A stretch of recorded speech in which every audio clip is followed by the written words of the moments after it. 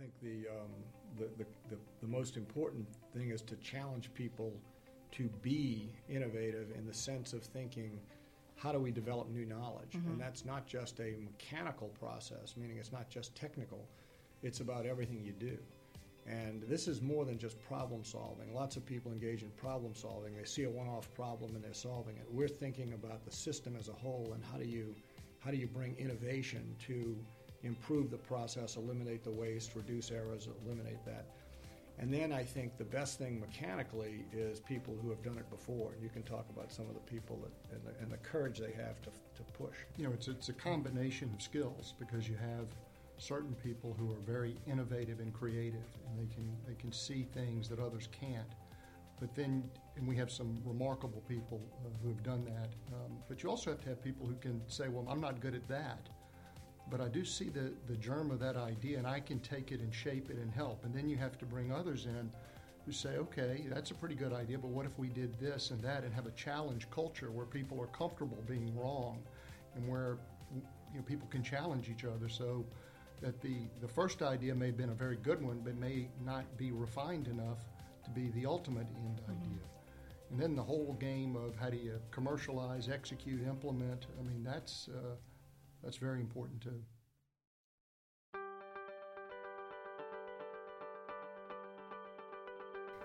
Welcome to Jefferson Parish Pulse, powered by JEDCO, a podcast designed to showcase the businesses, organizations, and individuals that make up the heartbeat of the Jefferson Parish economy. I'm Kelsey Scram.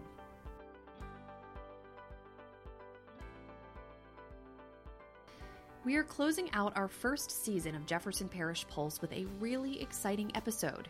This week, we shook things up a bit and interviewed two people on the show, Jay LaPere, president of Latrim, and Edel Blanks, president and CEO of Intralox, which is an operating division of Latrim.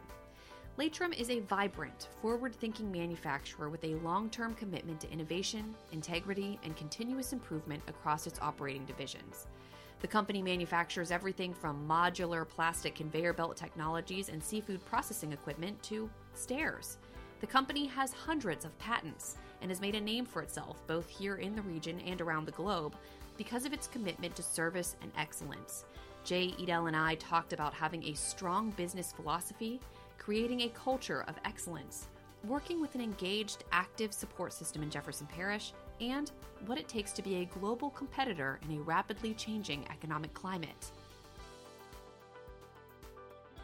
I'm delighted to be here with Jay LaPere, president of Latrim, and Edel Blanks, president and CEO of Intralox. Thank you both so much for making time to be on the show.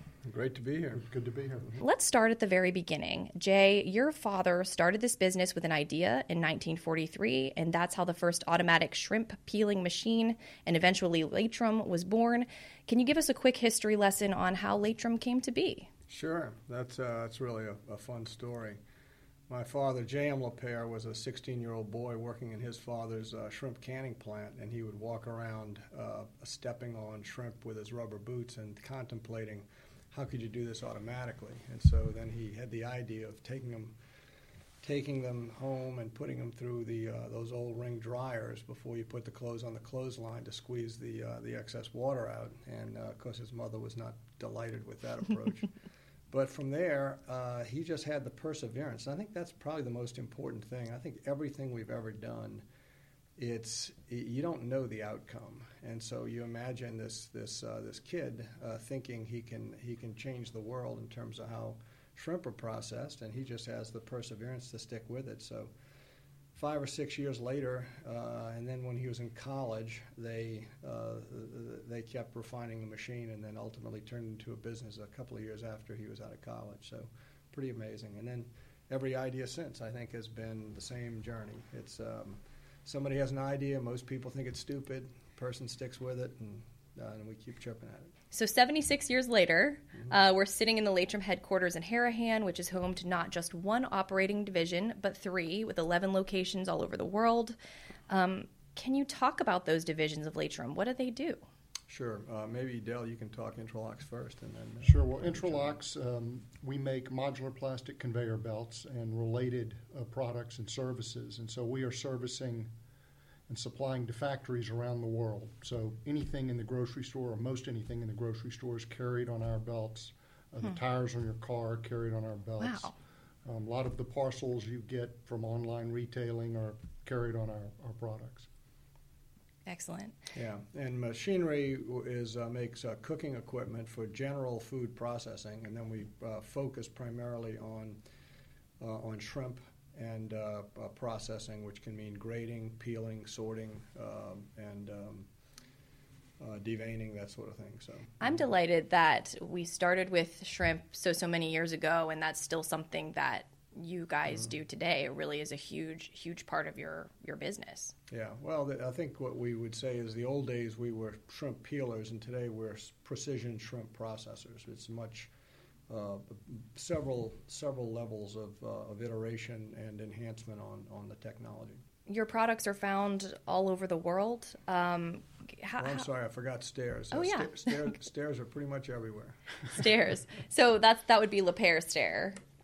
Yes, we make an alternating tread stair. It's a space-saving stair, and I couldn't describe it, but if you've seen it, it's an industrial stair that saves space. And then we make egress stairs for a second access, things of that nature. And that's really more of a business model where we're making a precision stair so that we've just improved the quality of those stairs and logically eliminate a lot of the waste in the process. You start with shrimp peeling, and then you're at stairs and conveyor belts. How did that come about that you started at this one kind of niche, and now you're in everything, it sort of feels like? Mm-hmm. Well, everything's a stretch, but we're in a lot of things. My father had a lot of ideas. Most of them did not materialize, but the ones that he did, the basics of these businesses started with his ideas. But we've had people who really bring incredible levels of innovation and probably a lot more productive because we're linking it to targets where we already know the opportunities there. So we bring the commercial focus, we identify the opportunity, and then we grow from there. So, but all three of these were in place as basic businesses from my father's ideas, and I would say that the biggest innovation is the LMH, and you can talk about that. Yeah. Also on the belting side, initially that was in response to a problem with metal belts in shrimp peelers.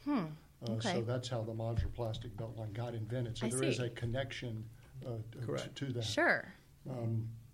I guess recently over the last decade, but primarily over the last 5 years, our logistics business has exploded with a different innovation, which is a roller that protrudes on both the up through the belt and enables us to move packages and sort them in really revolutionary ways for the major suppliers, UPS, FedEx, Amazon, U.S. Post Office. So that is a fast-growing and exciting business for us. That's fantastic. And I've seen some of the videos. I did a little research before I came over, and it blows my mind that you can get the packages to move in all these different directions and how they know. It's just amazing. Yeah, it's a great example of someone taking an existing product, though, and looking at it and thinking creatively about what could be done with it. Right. I love that. So where are your products found in the world, and how do they make things easier for your clients? And I think you've touched on this just a little bit, but if there's a simpler way to say it or something along those lines. Well, on the belt side of the business, excluding the logistics business, which is mostly in the United States, most of our products go overseas. So more than 50% are sold overseas. Did not so we're realize selling to many global customers. Okay. So you think of Michelin or Goodyear, these are very global kinds of businesses. We have significant operations in Europe, both with a headquarters location in Amsterdam, assembly locations there. We have operations in Shanghai and in Melbourne, a facility in Brazil, India. So we're organized to service customers all over the world, to provide them the same level of service there that they would receive here. Yeah, and I would describe the business as any industry that's indoors. You're probably going to find 80% of those are going to have conveyors and conveyor belts, and that's going to be light duty, and we're likely going to be involved in those. So it's going to be improving productivity, improving sanitation. Those are our games. When I think about Latrim, when the folks at JEDCO think about Latrim and all of its operating divisions, we think about innovation. I read recently that there were more than 1,400 active patents across all operating divisions. Latrim generates more patents than any company or university in Louisiana. How do you do this? I think Edel just touched on it. We're organized by industry, so we can see where the needs are in a given industry. And if you pick the tire industry, for example, you can look at an application, a Goodyear, a Michelin, or a Cooper, or whatever, and you can go in and solve a problem. And once you do that, then you can scale it globally for the multinational companies. So we can afford to put what I'll call PhD-level brains on a problem, knowing that if we solve it, it's going to be rewarding. The 1,400, though, includes the international patents, so that's probably not reflective of distinct ideas. I'm not sure how many we have active, but in our history, U.S. patents would probably be closer to 400 or 500, I would guess, something like that. Right. So 1,400 is internationally. Includes U.S. and international. Okay. So if you have one idea and you patent it in 6 places, well, that's going to multiply the number a bit. But those are active, and in our history, we've had a ton of patents that have expired, but we continue to innovate. And that was the point you made about no other organization in Louisiana. We do generate more U.S. patents than any other organization, or including universities. One advantage that we have, I think, is the culture of thinking long term. That we're not necessarily looking for short term results. I mean, obviously, we want results, when we get them. But, sure. But the thinking and the whole mindset is long term, and therefore you can invest in innovation. You can invest in new ideas and have. They never go exactly as you plan. It's never just somebody comes up with an idea and aha, it's a commercial success. It never goes like that. At least my experience right. is it takes a lot of perseverance, a lot of investment, a lot of learning, going through some adversity. So I think the long-term perspective that we have is a big deal. Wonderful. I would say most have a similar cycle. They start with a tremendous amount of enthusiasm. then after some work, they go into the valley of despair. And then after some more work, you start to creep out of that after losing enough money to gain the experience. And then you start figuring out, well, this is even bigger than we thought. And that's kind of how it's been, right? That's fantastic. I love that. How do you find the right people that are inventing? I mean, these products are incredible. And I mean, how do you find the people that just have these innovative minds? Where are you finding them? How are you finding them? What do you look for in an employee? Well, you can chime in, Edel, but I think the most important thing is to challenge people to be innovative in the sense of thinking, how do we develop new knowledge? And that's not just a mechanical process, meaning it's not just technical. It's about everything you do.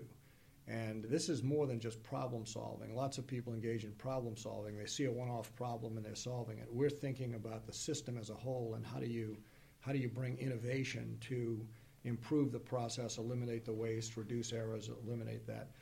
And then I think the best thing mechanically is people who have done it before. And you can talk about some of the people and the courage they have to push.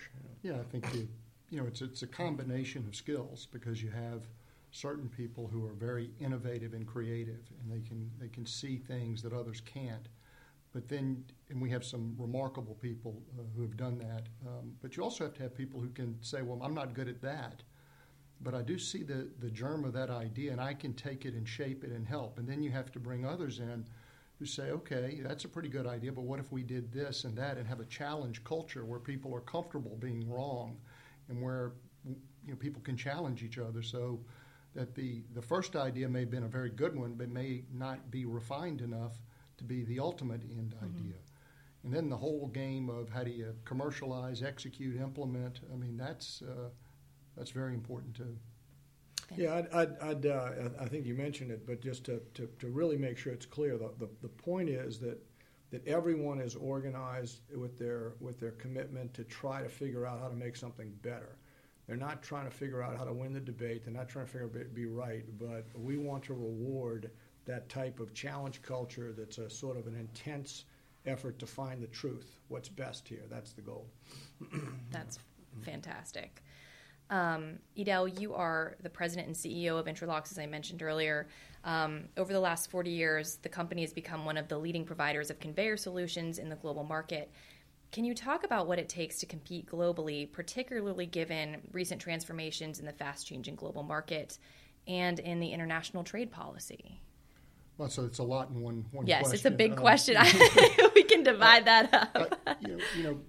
Being very good at what you do and continuously improving at a rapid rate really is what matters. Our customers just want us to provide outstanding value. They're counting on us to help them prevent downtime, to make them more productive, to make their food safer. Whatever their major issues are, they're counting on us for that. And we have to be very good at doing that. Our customers are all over the world. Our competitors are all over the world. We have very large competitors. We have lots of small competitors. We have competitors everywhere. And things are moving faster today because of technology. I mean, the trade situation is putting a bit of a scare through the market and through our customer base because the uncertainty creates doubt on capital spending and other investments. But I think as long as we continue to focus on having the right people, the right culture, and adding customer value, and not drifting into bureaucracy or worrying about things that don't matter or having the wrong behaviors, I think we'll be okay. Yeah, it's a deep focus on what we can control, what we can influence and control. That's what we just, and you can't you can't allow yourself to be distracted by that uncertainty, but it certainly comes back when you're dealing with investment. The political uncertainty causes a lot of delays and a lot of what do we do next, and the logical response to that is, well, let's pause. And I think that's one of the problems when you don't make things predictable. That's one of the things that's important to us in our own investments in our own business, is being in a place that's predictable, where the laws are consistent, where things aren't going to change overnight, is a big deal when you're making the kinds of investments we're making here in Louisiana. And that was, I think, one of the things that you had mentioned when you had originally taken a look at these questions, was talking about the need for rational government. And that ties in with this question in particular about what it takes to be the best, but also, staying focused on, you guys can only do what is in your control, but it is good to have some government that's making decisions that are helpful for your business, right? Mm-hmm. Can you talk about that a little bit, or am I even in the right vein when I'm saying that? Well, I think what if you look at Jefferson Parish, I think what I would describe it as a business-friendly environment, where and JEDCO in particular is very good at thinking through, well, what can we do to make business this attractive to business, and how do we work to do that? And the basics are the 9 on the 10 scale is an attractive place for people to live, because if you have a place where people want to live, then you're going to have a high quality employment base to choose from. And I think so you look at that predictable basics, which are going to be protecting lives and property, which is flooding, drainage, police, the courts, all those sorts of things. You're going to look at education. You're going to be trying to make the schools good. And then Jefferson is also ideally positioned from a location point of view. We're sort of close to the airport. We can pull from resident areas from all over, and we're still not far from what I'll call the tourist mecca of downtown, which is great. So all those are big pluses. Mm-hmm. Such a big deal in global competition to be able to attract talent and to retain talent. I mean, there's such an important thing, and I think all the things you talked about go to that. When we're bringing someone in to relocate to Louisiana, to New Orleans, to Jefferson Parish, all of the things that Jay just talked about matter. Yeah. And speaking about the global success and your successes, we have been fortunate at JEDCO to host visitors from other countries who have an interest in learning more about Jefferson Parish. both as a potential community option for new business and investment, and also just to see how we do things. The Latrim Complex is always on the list of businesses that we tour because it is a global leader in the manufacturing industry. So let's talk about the clear success of this company. What sets you apart? What makes this business an industry leader? And I think you guys have talked about some of these things already, but we just want to really hit home how much of a success story Latrim is. Mm-hmm. Well, we think in terms of culture as the central driver. But if you look at all of the aspects, and I'll come back to culture, you have to get the people. Well, the people are going to come, and you're going to attract the kind of people you want if they're in the right kind of culture. Then you have to have the structure, the strategies, the systems, the processes. All those things have to also work. But our culture is foundationally win-win. We see the world as win-win. We don't see the world. Politics in the political world is pretty much win-lose. You go to the vote, you vote. My side lost, my side wins, and everybody celebrates. In business, everyone benefits. When a customer benefits, they buy a product from us. They like our products and services. We benefit because we get paid. Our employees benefit. So we're constantly challenging ourselves to make each other better, and the organizing focus around that is delivering a continually improving products and services to customers, better understanding their needs, and continue to push ourselves. And that requires lots of different elements. It means that someone has to be introspective. I know my weaknesses better than anyone else knows them. I need to know them that way, and I need to be thinking, here's another person who doesn't have that weakness. How do we figure out how to make this the highest use of all of our skill sets throughout the company? It's a shame to me that the world doesn't think that way because it's so obvious that that's what's caused all the prosperity in the world.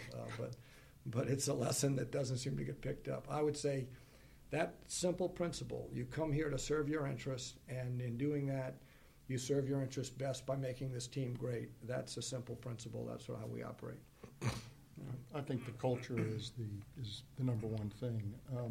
One thing I would add to that is that we're global, that we don't think of ourselves as groups. We're an American company, we're a Dutch company, we're this company, we're that company. We think of people as individuals, and we are very much against the us and them kind of thinking that pits groups against each other or departments against each other.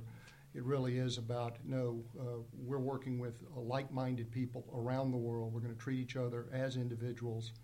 We are assuming good intentions. We're assuming competence. We're going to treat each other with dignity and respect, and that's a big deal. And making sure our leaders walk that talk is an important thing for us, particularly as we've grown and have operations, all over the world. Right. Yeah. Really big point, because I don't think if you let any nationalism creep into how you think, you're not going to think about how do you create this level of win-win globally. You'll immediately start to get a balkanization in the teams, and I think we've been good at avoiding that. Jay, I want to talk about your role within the organization, because you joined the team in 1979, is that right? That's correct. But your role was kind of different from your father's.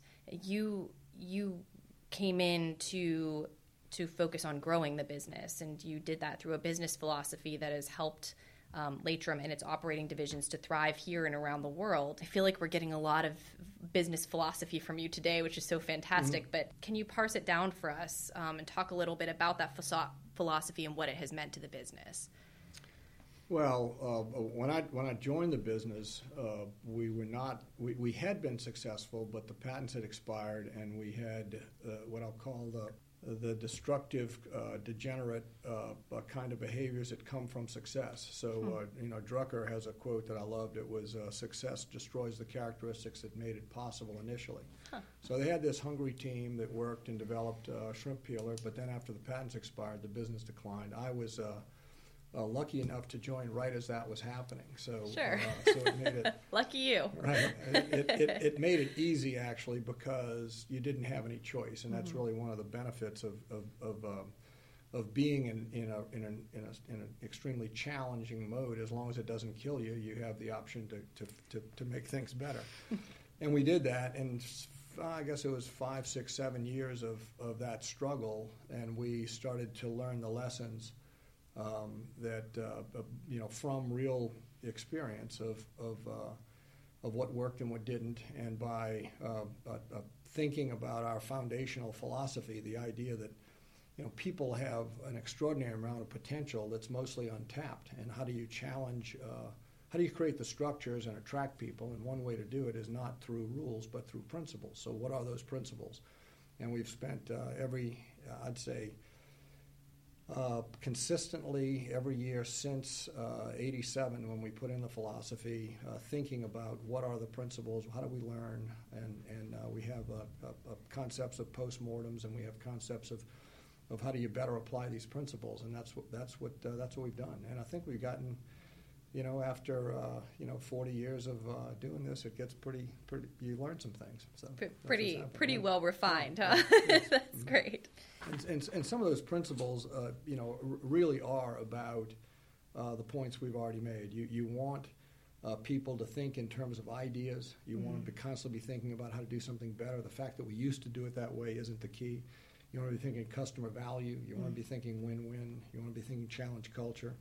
And I'd say the foundation for every organization is trust. And you have to be able to know what to expect from each other. And that's why we say, here are our guidelines, here are our principles, you're signing on to these. Bring your integrity and bring your best effort, and we'll work well together. And treat people with respect, which Edel really emphasized, is a big deal. And those business principles are across all of the operating divisions, including not just here in the U.S., but on the global scale as well. Correct. And I think over the years we've had cases where we've had some very talented people who did not meet what I'll call the cultural side of it. And there's a fine line there where the cultural terrorists are easy, but there are people who just can't be as introspective. They can't bring the level of integrity that it takes, and those people are no longer with us. Certainly, no one in the leadership position that is perceived that way. Interesting. It really is a different way of operating globally. To operate by a set of principles, right, as opposed to working through what I would describe as a hierarchy of authority based on a region. So our teams are organized by industry. So we've used the tire team as an example today, but that team just works globally without having to interface with a German general manager, a Japanese director, or a U.S. director. It just operates as a flat organization working up through its team. And the only way that can work is if everyone on that team adheres to these principles and understands what the expectations are. Otherwise, it would just fall apart because it's too hard to do globally like that. Right. Well, and I had read your bio before we came in today, and you worked overseas at Intralocks for a while. Did you find that it was similar because those business principles were in place and the philosophy was in place where, you were still seeing the same sorts of things here as you would overseas? Yes is the answer. I think at that time, which was a long time ago, sure, we weren't quite as far along in Europe as we were here. Okay. But it was actually, the principles are quite embraced there. Wonderful. And in some ways, because of the different nationalities, it is a unifying feature. And these principles aren't American features or French features. They're just human features. Treating universal, people with respect, working in teams. Yeah. That's something that most people get. They don't really expect it in business, but when they get it, they embrace it typically. Yeah, and I would say the point you made earlier that what a lot of people like about our business is the global nature. I would say, especially in Europe, at the time when we were putting these ideas in philosophy, it was a really balkanized place. I mean, when you go back to '87 in Europe, it was not a place where nationalism was viewed as a small thing. It was viewed as a big thing. And coming to us, people were excited and found it refreshing that it was about individuals and finding common ground and common interests and working across different nationalities was exciting. So. When we moved to that industry structure away from a regional structure, we used to be organized by region, so by country sales teams. And when we reorganized by industry, then we had to cross those boundaries and break through that. And that worked very well there because of our culture. Right. Almost as challenging as Orleans and Jefferson, really. There you go. Maybe not that hard. And speaking of that, Jay, you are very heavily involved in the community. You're focusing on policy, good governance, ethics, transparency perspective. You work with schools, economic development organizations, business organizations. Why is it so important for you as you know, the face of this company, as the leader of the company, to get engaged with the community, and what is that ultimate value to Latrim and then to the business community as a whole? Well, I think the most important job is for us to run a good show, and I think we make a bigger contribution to the community by running a good business, setting the example. But I also think that all of what I'll call the other organizations that are out doing great work are vital because we're so interdependent in what we do. And if we find that we can help and we can help to enable building the kind of environment that's going to attract people to this community, that's going to benefit us long term.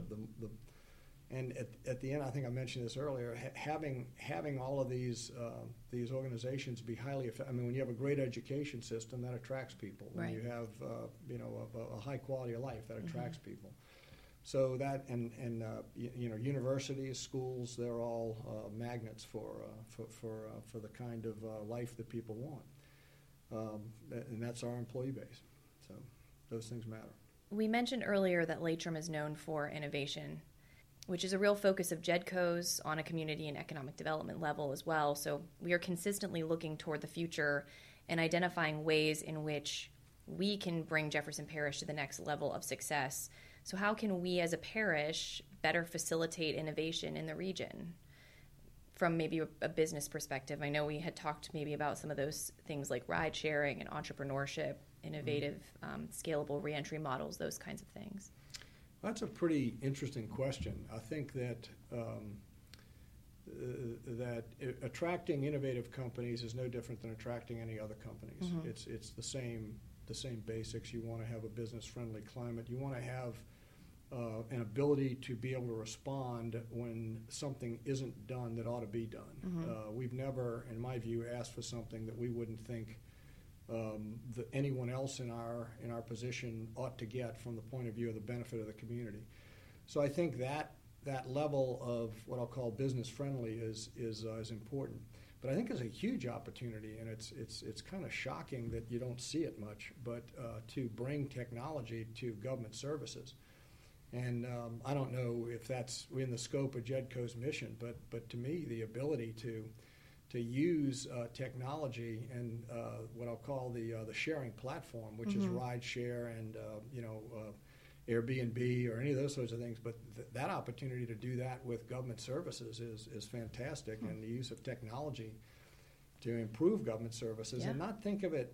This is in government. What you see in most industries, what you see is when someone is doing something that's innovative, that means it's disruptive to someone else. Right. And that means I'm going to go figure out how to talk to a lobbyist or a legislator or somebody to protect and stop that. And that's the death knell of the more you have of that, then the more people say I'm going to go somewhere else.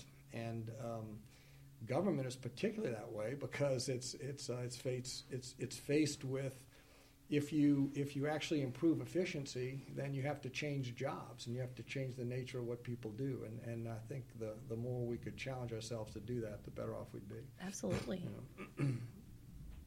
Well, examples. I mean, ride share and RTA. There you go. The idea that you could develop, much more frequent mass transit along stable lines and fewer what I'll call sort of webs, but more main backbones, so people could move very long distances in very short periods of time I'm confident you could cut cost and travel time and fill the buses by doing that, and then have people take care of their own last mile. Sure. Because there's so many ways of doing that, and the more we could think that way, the better. The ability to fill potholes ought to be as simple as can I get a contract crew that signs up and quotes, and then that crew says, they fill it. They fill it. The ability to do blighted properties, all those sorts of things ought to be somewhere on the government horizon of saying, how do I change the incentives and enable business models to get stuff like this done? But I'm confident it's not on their horizons. Well, I will say, I know that they are, at least from a Jefferson Parish perspective, looking into some of the ride sharing. They're testing it out on Metairie Road right now as a replacement to buses, I think, is what they're doing. But they're definitely trying. I think there's a focus in looking at trying to get to that next level of the future and getting people where they need to be in a timely fashion. That's terrific to hear, and to the extent Jedco's playing a role, that's marvelous. I would also say that the ideal business model is to create something where someone makes a profit, because profit is when someone's got skin in the game with both profit and loss. They're going to work a lot harder to figure out how to make it work than if it's a volunteer gig. Sure. Well, just listening to that, it makes me think about our business and we talked about invention earlier, and so much of it is the creative process, of coming up with new ways to do things and thinking out of the box. And some of those ideas aren't good, but some are good, and those are the real game changers. And why not do that in Jefferson Parish? Yeah, absolutely. Well, we had a pretty interesting situation with modular plastic and thermodrive, and you might describe that, because they're very disruptive. It's cannibalizing our own core. There was a product that was invented by a company in Grand Rapids, Michigan, and we saw this, and it was in some ways a more hygienic product for certain applications in the food industry, which is our biggest industry. And the thought was, well, gee, this could be disruptive and cannibalize some of our business. So our thought was, we said, well, we better get that product. And so we looked at different ways to do it. Ultimately, we acquired it, and we've invested a lot in it, and it is disruptive, and we're glad we have it. Yeah, but the obvious, gee, let's fight it, would be one, or do we say, no, what's best for customers, and how do we figure out how we have to be in that game at a world-class best in breed level, and that's what we did. And to that point, and you've touched on this just a little bit earlier, but Latrim has been in Jefferson Parish for a long time, like 45 years. Can you talk about some of the benefits of doing business in Jefferson Parish, and maybe even talking, I mean, we do a lot of business, do a lot of work with Latrim here at Jedco too. So can you talk about some of that? I think Jefferson was a great choice. My father made the decision. We were down on South Peter Street in the warehouse district, and there were a lot of people who wanted to move to New Orleans East. J.M., my father, said, no, I want to move to Jefferson. I want to be on high ground near the levee. Because I want to move closer to the airport, which was a really great move. Yeah. I don't know his other reasons. I'm not sure what else, but I think what we found is that it's a terrific location for us from a business access, employee access. It's also business friendly. From the earliest days, we always found that if we had a problem that was reasonable, we could get someone that would help us and be thinking, how do we help business and not make it difficult? And I think Jedco has provided a really great role in that regard.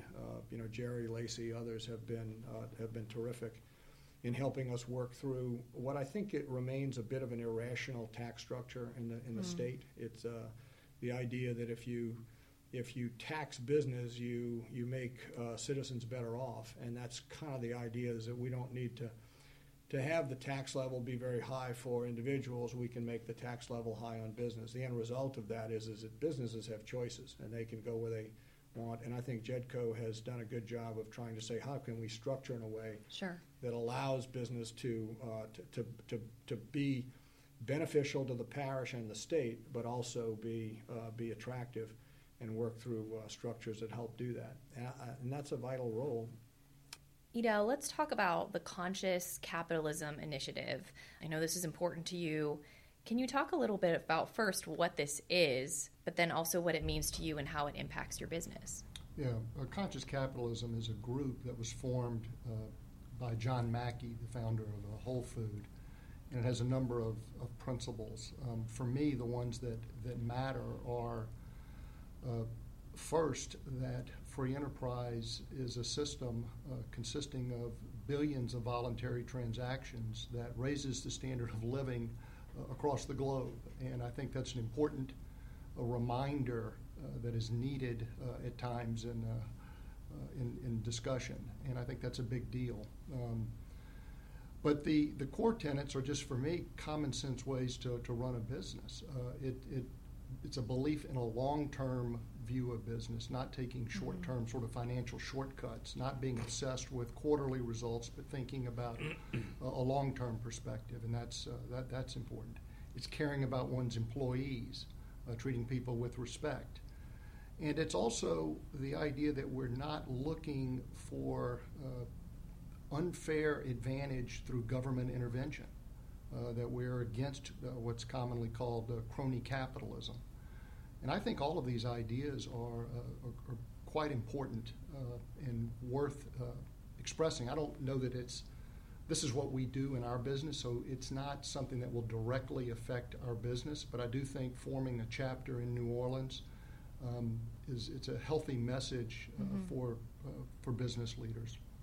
Excellent. You both have talked a lot about your people and your company culture. This is that hot button topic that I think a lot of people are interested in right now, is how you engage with employees, how you retain them, how you identify those quality employees who really fit in with your culture. And we know that you have a really great culture and a real focus, too, not just on the way that your employees work together, but also on wellness and making sure there are some things that are in place here to really ensure that your employees are getting everything that they need. So can you talk about maybe some of those wellness initiatives? Can you talk about your company culture? Sure. I think the overwhelming foundation is, how do you make the highest use of each person's work, and how do you make sure that that person is bringing what I'll call an A-level effort and doing A-level work. So if someone's in a job that they're not succeeding in, we're going to figure out how do we assess whether that person can be more successful in that job, what tools they need. We're going to figure out whether that person is in the right job, whether they should be doing something else. But we don't want, at the end of the day, to be supervising. We want people to be self-managed. And we want to organize by, and we use this term a lot now, what I'll call a team of high-performance teams. We want the work groups to really be the center of each person's activity. And the teams know. They know who's doing great work, and they know who's not. And the challenge is to say, have everyone on the team do great work, have everyone be aligned with the goals and values of the company, and have everyone be thinking, how can I make a bigger and bigger impact? So the better we get that frame. Now, once you get that in place and you get some success, then it's also easy to bring all what I'll call the hygiene issues, where you help people in their lives. And I think we have more to go, but I think health, wellness, all those are basic. The job isn't just to make money and then die. The job is to actually enjoy yourself. And part of that is achievement, and part of it is money, and part of it is taking care of yourself and your values, your family, the things that matter to you, and that's the end game. Yeah. Right. I think there's also an alignment here of company interest and employee interest, with the significant profit sharing that we do and the variable compensation structure, so that we're all in it together. That's excellent. Which is an important overlay to everything we do, and again is also part of the long-term perspective that we have. This idea of people working in small teams with doing important work and bringing passion to it is a wonderful thing. And when you're part of something like that, you look back on your career with a lot of pride. Pride in what the work you did, the people you worked with, And that's important. And if we could have that in every area, that would be the ideal for us. It's not easy to do. You know, if you look at a team of high-performance teams, we know right now we have teams that are struggling in some way or another, for sure, because we have, you know, it's just somewhere. But where the goal is to improve in all those areas. And I think, as Jay mentioned, as you become more aware of what helps people, it's often it is sort of some of these softer values that come into the workplace. You know, people feeling healthy, mindfulness, different things that we wouldn't have thought of maybe 20 years ago. Today, we're much more aware of. So. Yeah, and I think that you hit it, and I want to really reinforce it, that we don't pretend that we've achieved it and we have this perfect culture. Sure. We are far from it. But what we are is explicit about what we're trying to get done, and we're not at all reticent or ashamed or quiet that, gee, to the extent we have people who don't belong here, we need to make sure that they're either making the choice to improve and change and get better, or they're making the choice to leave, and if they don't make it, we make it. Sure. And that's explicit for us. We're not a family. We're in that sense, we're a globally competitive team, and if we don't compete globally, the rest of it's all going to implode, and that's the first and most important priority. And then once people kind of make the team, you know, then it makes it easy to treat everyone at a level where they really are valuable contributors to what we do, and that's what makes all the rest of these pieces so easy. Sure. When you're globally competitive to start with. No, I think that's great that people know what they are getting into when they come to Latrim, and in a good way, of course. So, what gets you out of bed every morning? What makes you want to do this work?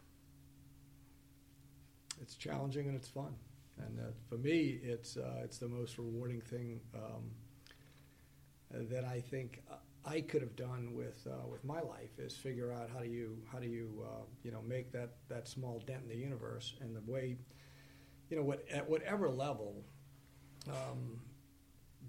doing your best, giving your best shot, making do the best work, whatever you do, that if that's not inspiring, then you're not thinking it through. And for me, this was,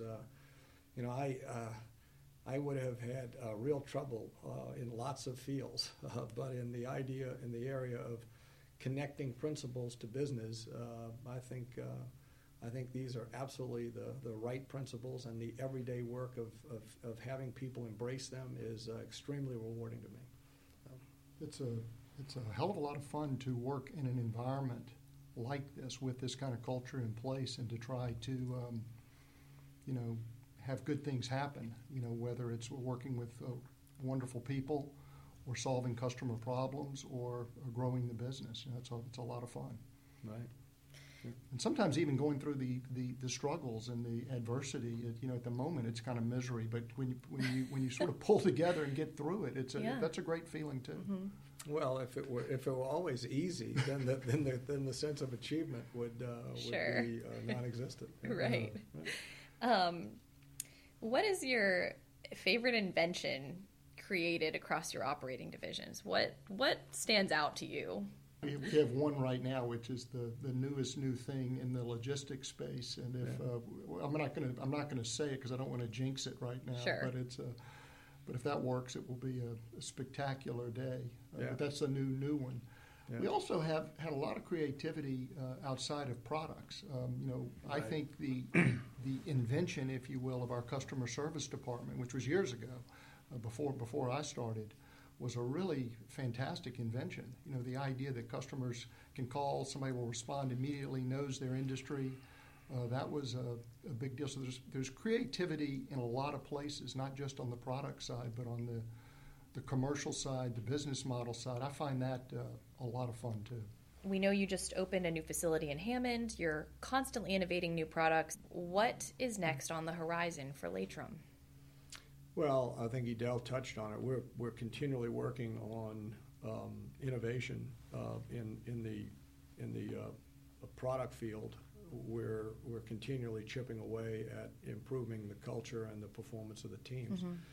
So those are very clear. I would say that the Hammond experience and how Jedco and Jefferson have also responded has been important.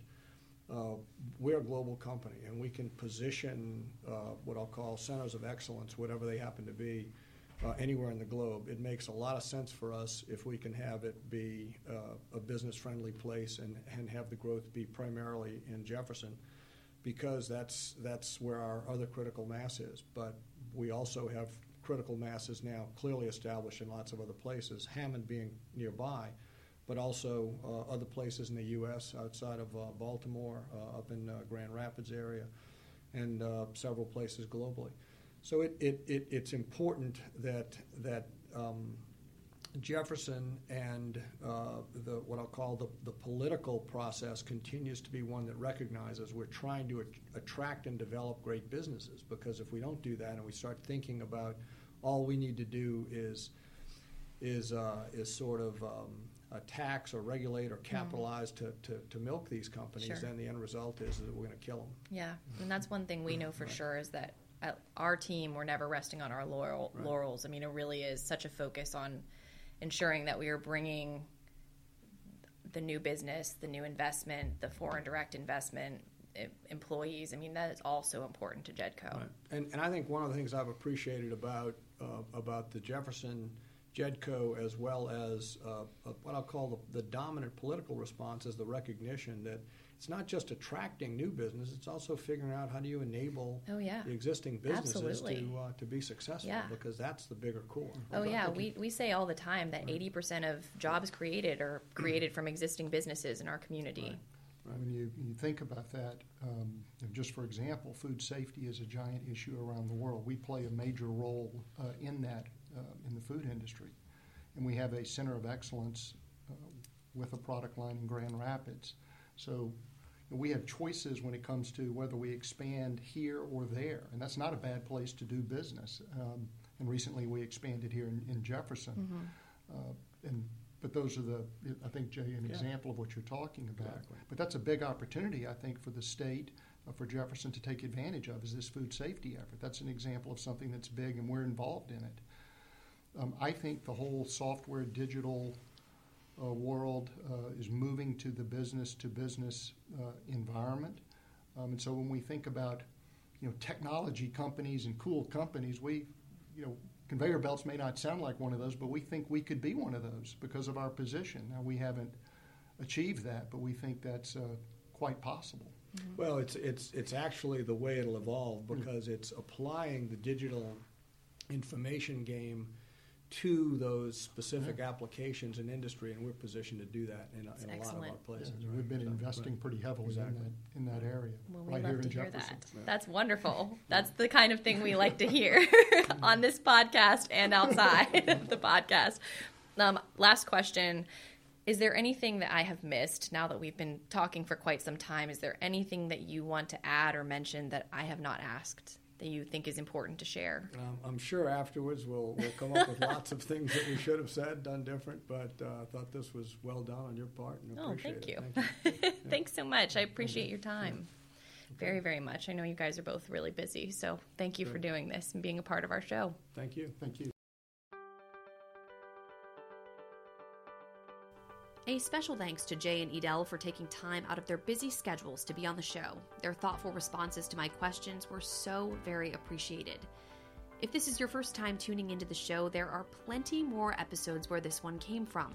We've now released the first full season of Jefferson Parish Pulse. That's 10 episodes focused mostly on the manufacturers that have helped to make this area a hub for business and innovation.